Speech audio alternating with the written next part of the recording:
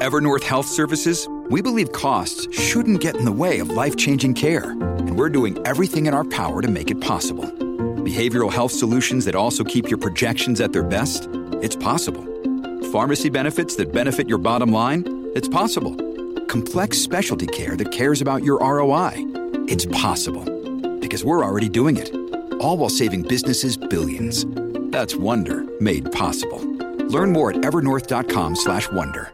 Today is December 11th, and you're listening to Transport Topics. I'm Esmeralda Leon.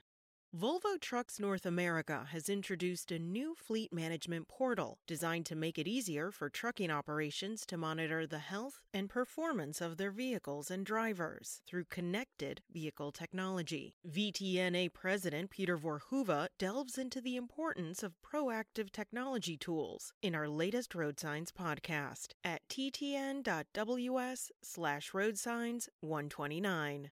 Now let's dive into the day's top stories. According to sources, Next Century Logistics submitted a second bid for Yellow Corporation assets on Thursday after an initial offer to reanimate the bankrupt less-than-truckload carrier was turned down by the administrators of Yellow's assets. The latest proposal by Next Century Logistics, led by Jack Cooper Transport Executive Chair Sarah Amico, is for 46 owned terminals and 147 leased terminals, as well as Yellow rolling stock. Sources close to the bid said Friday. Yellow lawyers said in a letter that the initial bid from Next Century for all of Yellow was not viable and did not offer enough cash to abandon the ongoing sale of the hauler's assets.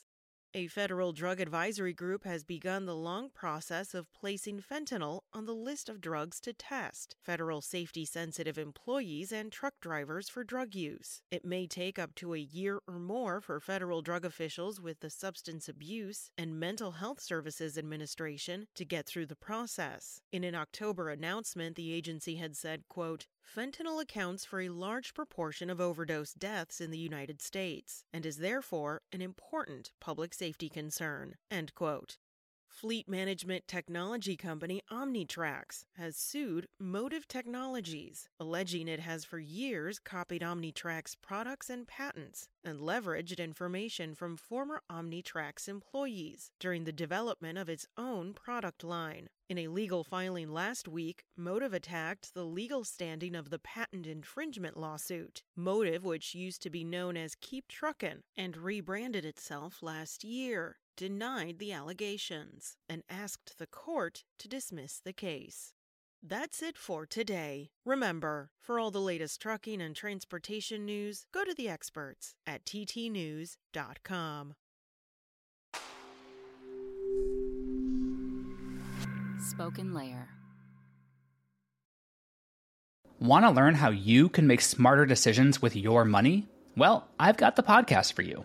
I'm Sean Piles, and I host NerdWallet's Smart Money Podcast.